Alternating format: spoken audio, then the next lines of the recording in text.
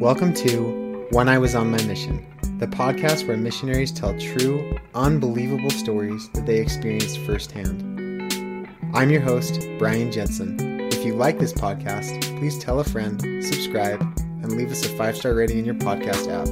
It really helps us out.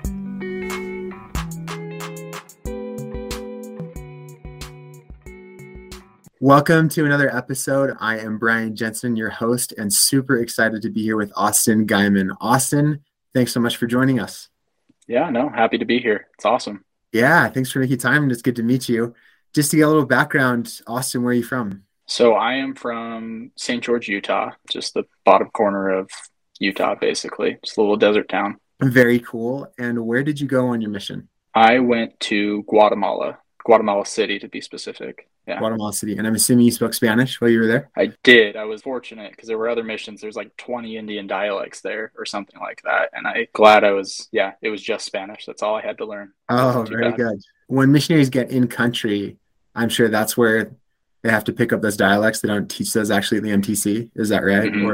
Yeah, actually, when I was there, they didn't teach them. But like halfway through my mission or something, we heard from other missionaries, filtering in that they started teaching some of like the Mayan dialects and stuff like that in the MTC, because I went to the Guatemala MTC as well. Oh, wow.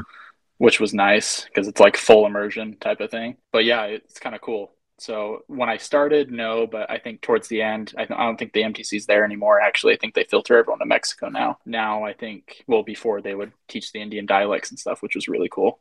Awesome. And just thinking back to when you were submitting your papers and all that type of thing, and you got your call, were you excited to go on a mission?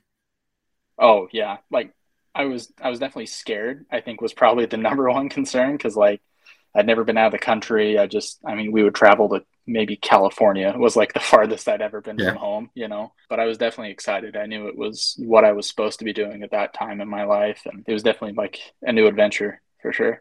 Very cool. And what do you miss most about being a missionary? Overall, I miss the fact that I don't know, I feel like in life there's so many unknowns, and in your mission there's definitely some unknowns, but like there was so much structure in the mission as far as you wake up at this time, you go to sleep at this time, you set appointments and you go to these appointments. All you really had to focus on was just like being able to have the Spirit with you, and then on top of that just doing good, which was a really cool feeling. Yeah, I totally agree. That structure sets you up well to feel the Spirit, like you're saying, when you're studying habitually every day and there's a time dedicated for it. And I totally agree with that. And maybe just one more fun question. Did you eat anything crazy while you were in Guatemala? Yeah, the one that sticks out the most to me, and I don't know if this was just what the local people called it or if this is the actual name for it, but I remember it was called something like revocado, which we went to a member's house. And basically every meal was like beans, eggs, tortillas, and then maybe some type of meat. And we sat down and we started eating, and it kind of looked like a chili. And I'm like, oh, this is cool. I haven't had this for a while. I started eating it. It kind of tasted good, but it was a little weird. So we asked this lady, we're like, hey, what is this? And she's like, oh, it's revocado. And I looked, my companion was a native, and I said, what is that? And he just had like wide eyes. He was like, oh no. And basically what it is from what I understood, because she kind of explained it, they take the pig head and then maybe other parts of the pig, and they just put it in a pot with some water and other things and just slow cook it. And eventually all the brains and everything kind of slowly melts off, and it creates like a stew. And then they just pull the skull out and then they season it a little bit. It kind of creates like this chili. Anyway, yeah, we were super sick from that, but that was probably the most interesting, crazy thing that I've eaten. Well, Austin, that's fun to get to know a little bit about your experience getting called on a mission and some of those fun things.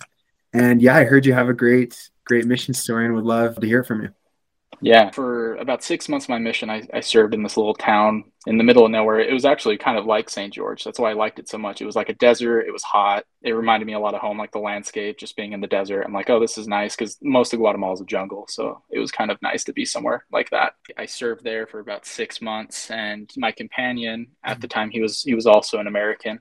And we've been working there for a while. And then basically what happened is the Relief Society president, her brother, came into town. And all we knew about him really is that he had originally lived there and he had helped the elders like go on visits and stuff, which was awesome. I don't know about your mission, but we had to like really fight to get members to go on visits with us. We had to have a certain amount of lessons with a member and all that.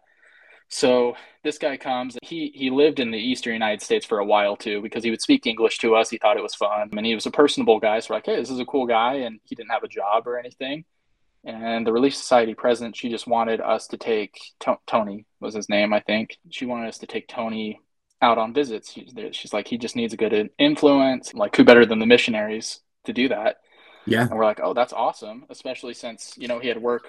Like I said, all we really knew about him is that he kind of spoke English, and he had worked with missionaries maybe a year or two previous to that. So we're like, oh, this is an awesome opportunity. One, we can get some lessons with members.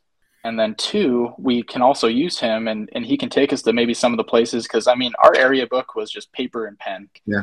Missionaries get lazy. Things don't get updated. We don't have a database that we log stuff into. It's people get left behind, and that's just like the unfortunate truth of it. So we're like, oh, he could take us, because we had a huge area. He could take us to some places that maybe they had visited previously. Anyway, it was all great. So we're like, this is awesome. And we actually went a couple of times with him, and he showed us some new places and new people, and we had some success. And we're like, this is like, things are turning up. And we had set a date for like later that week to go out with him again, right? Anyway, a day or two goes by, and we were in between appointments, and we got a phone call from the bishop. So we answer it, and he's like, hey, are you guys with Tony right now? And we said, no, but actually this afternoon we're going to go meet up with him. He's going to take us to some more places. And he said, well, I wouldn't go if I were you. Or like, why? Like, we're having great success with this. This is, no one else is wanting to go with us. Why would we not go? And he was like, well, one of the members just barely reached out to me saying that he was approached by Tony, and Tony tried to convince him to help him kidnap both of you and use you as ransom money. Basically, he was going to basically kidnap us and hold us as ransom, right? We're like, what? He's like, yeah, I wouldn't worry about it too much, because we're like, well, they don't really teach this in the MTC. They don't really, at least in my MTC, they weren't like, hey, if you're almost kidnapped, this is what you should do. No, they don't go over that. Well, we were asking him, like, well, what should we do? He's like, I would just stay away from him. And in my head, I'm like, this kind of merits something more than just avoiding the guy, because it was a fairly small town in the middle of nowhere. We're like, are you sure? Shouldn't we call someone? You can't really call the police there either, because it's Guatemala. The police don't do anything, really. They don't care. Yeah. Like, Tony had tried to persuade another member to kidnap you. So the Relief Society president had recently just gotten married. Okay. Her new husband and this Tony guy were like, it's his brother-in-law now, right? So, right. They were kind of close.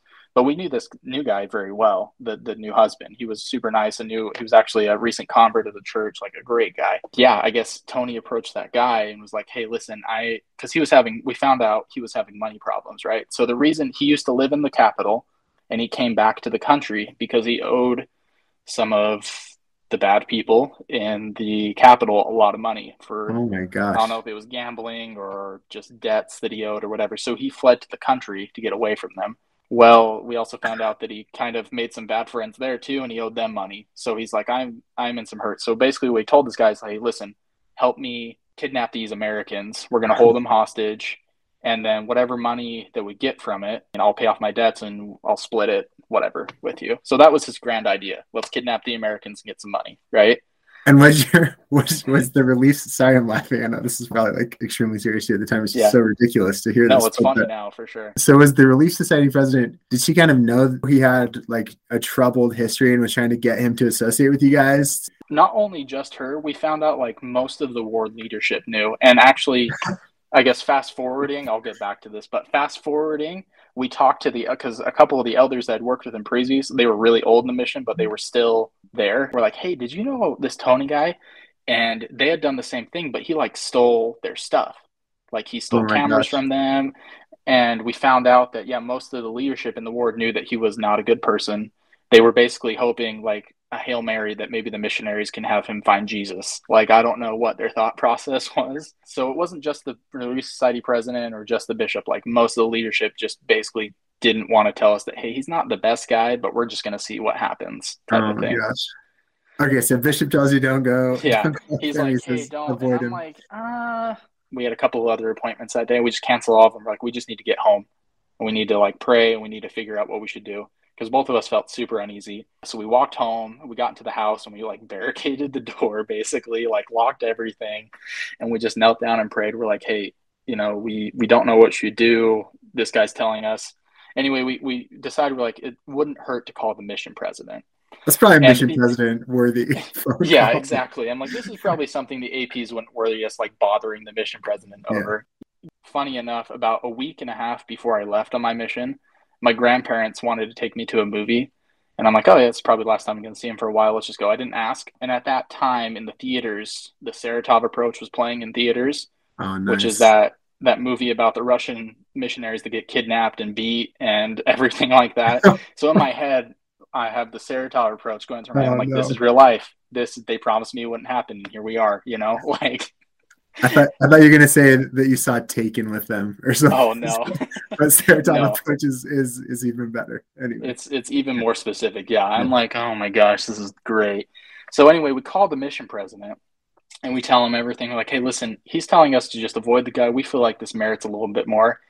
And I found out that there's like an entire protocol for this, apparently. So he basically told me, he's like, I'm gonna call up the chain and you'll probably be receiving a call shortly from the security, basically, of the church. I'm like, oh, okay. And we're like, do we just stay? He's like, do you have food? And we're like, yeah, we have food. He's like, hey, just stay there for the rest of the afternoon at least until we figure out. He's like, don't answer the door, don't do anything. Okay. So then, yeah, a little bit later, we get a call from this guy named Rudy. Okay. Rudy, yeah. Rudy is, this is funny later, but Rudy is head of the security for Central America for the church, basically. On the phone, he sounds like just this military guy, just very stern, asking us all these questions. What are we going to do? Whatever. And he told us, I think he was in like El Salvador at the time or something like that.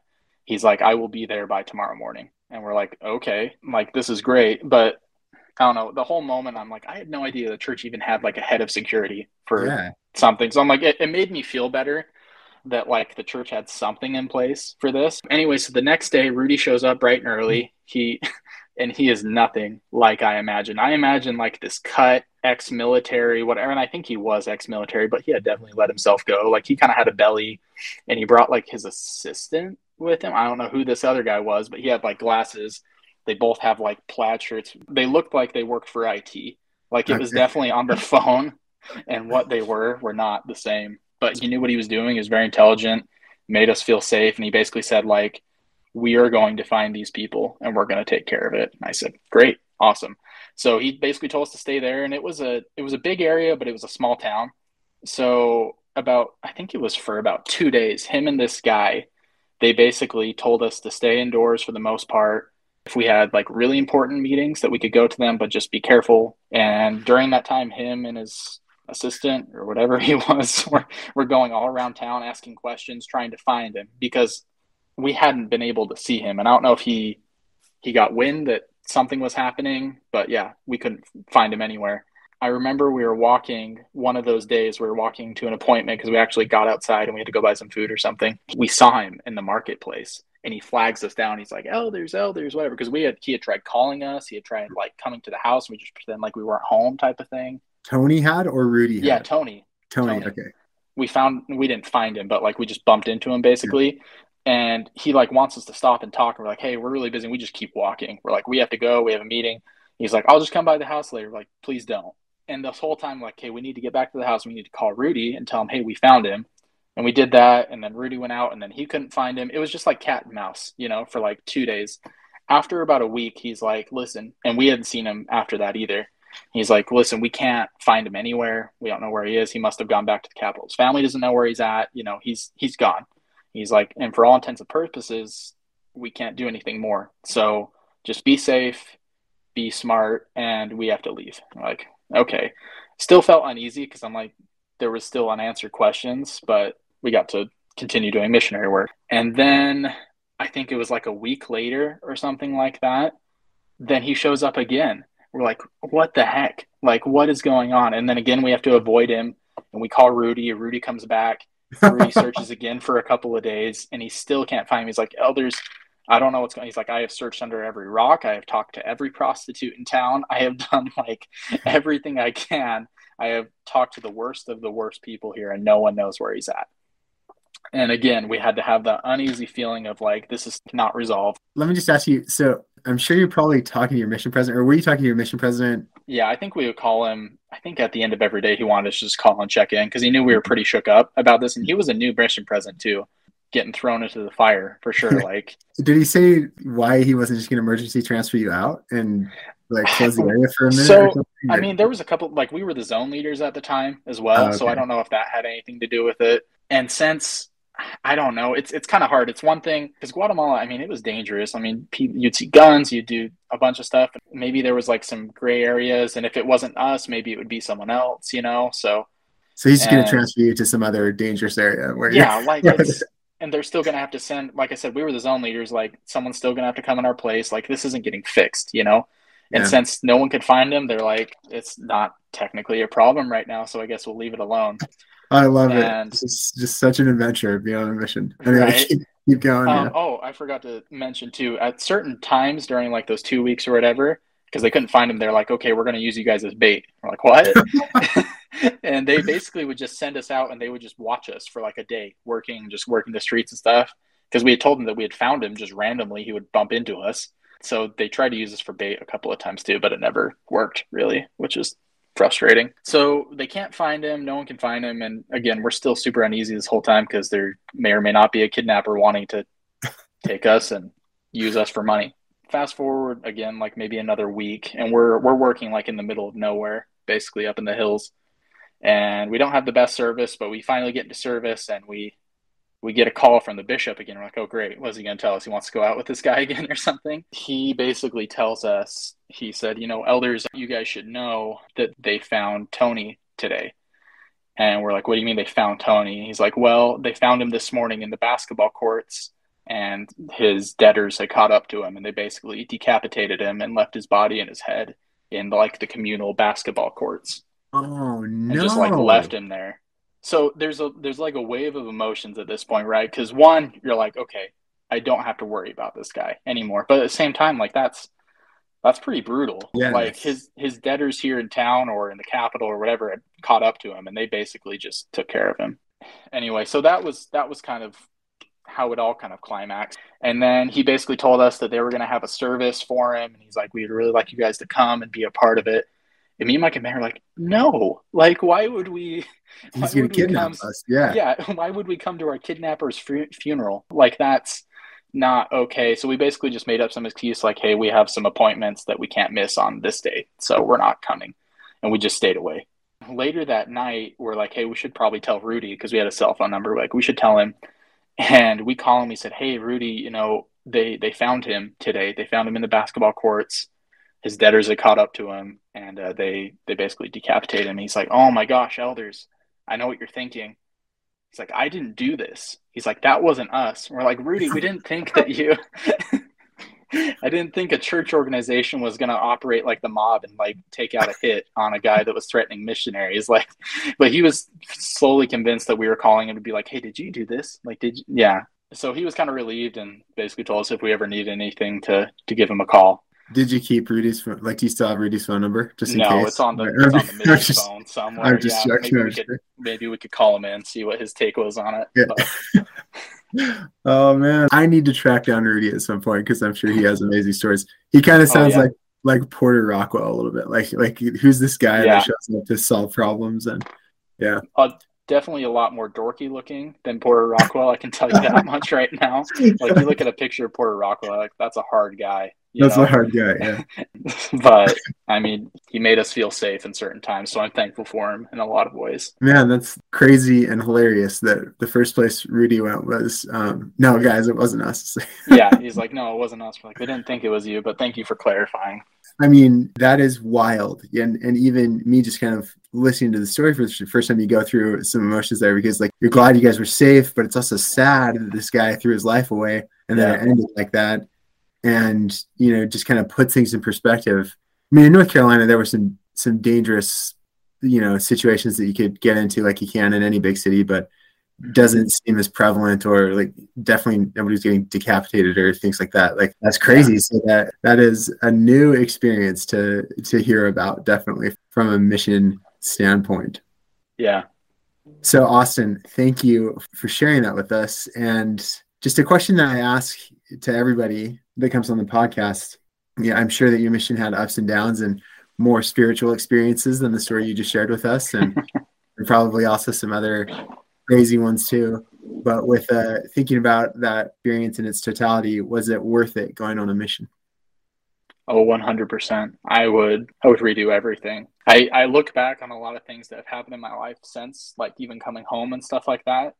And it's definitely been like a building block to allow me to get through harder things or more difficult things. Or I remember just having horrible days and finding ways to cope with, rejection, finding ways to cope with sadness, finding ways to cope with just all the emotions that you take, good and bad, in the mission. And I think that has helped me so much in my life, and I'm so grateful for it. So yeah, 100%. Well, I couldn't agree with you more. There's so much to get out of it and just such an adventure. For Austin, sure. thanks so much for joining us. Really, really appreciate it. No, thank you, Brian. It's been fun. I hope you enjoyed this episode of When I Was on My Mission. If you or someone you know has a great mission story, we would love to hear it. Please email us at contactonmymission@gmail.com or DM us on Instagram or Facebook at When I Was on My Mission. If you like this podcast, please tell a friend, subscribe, and leave us a 5-star rating in your podcast app.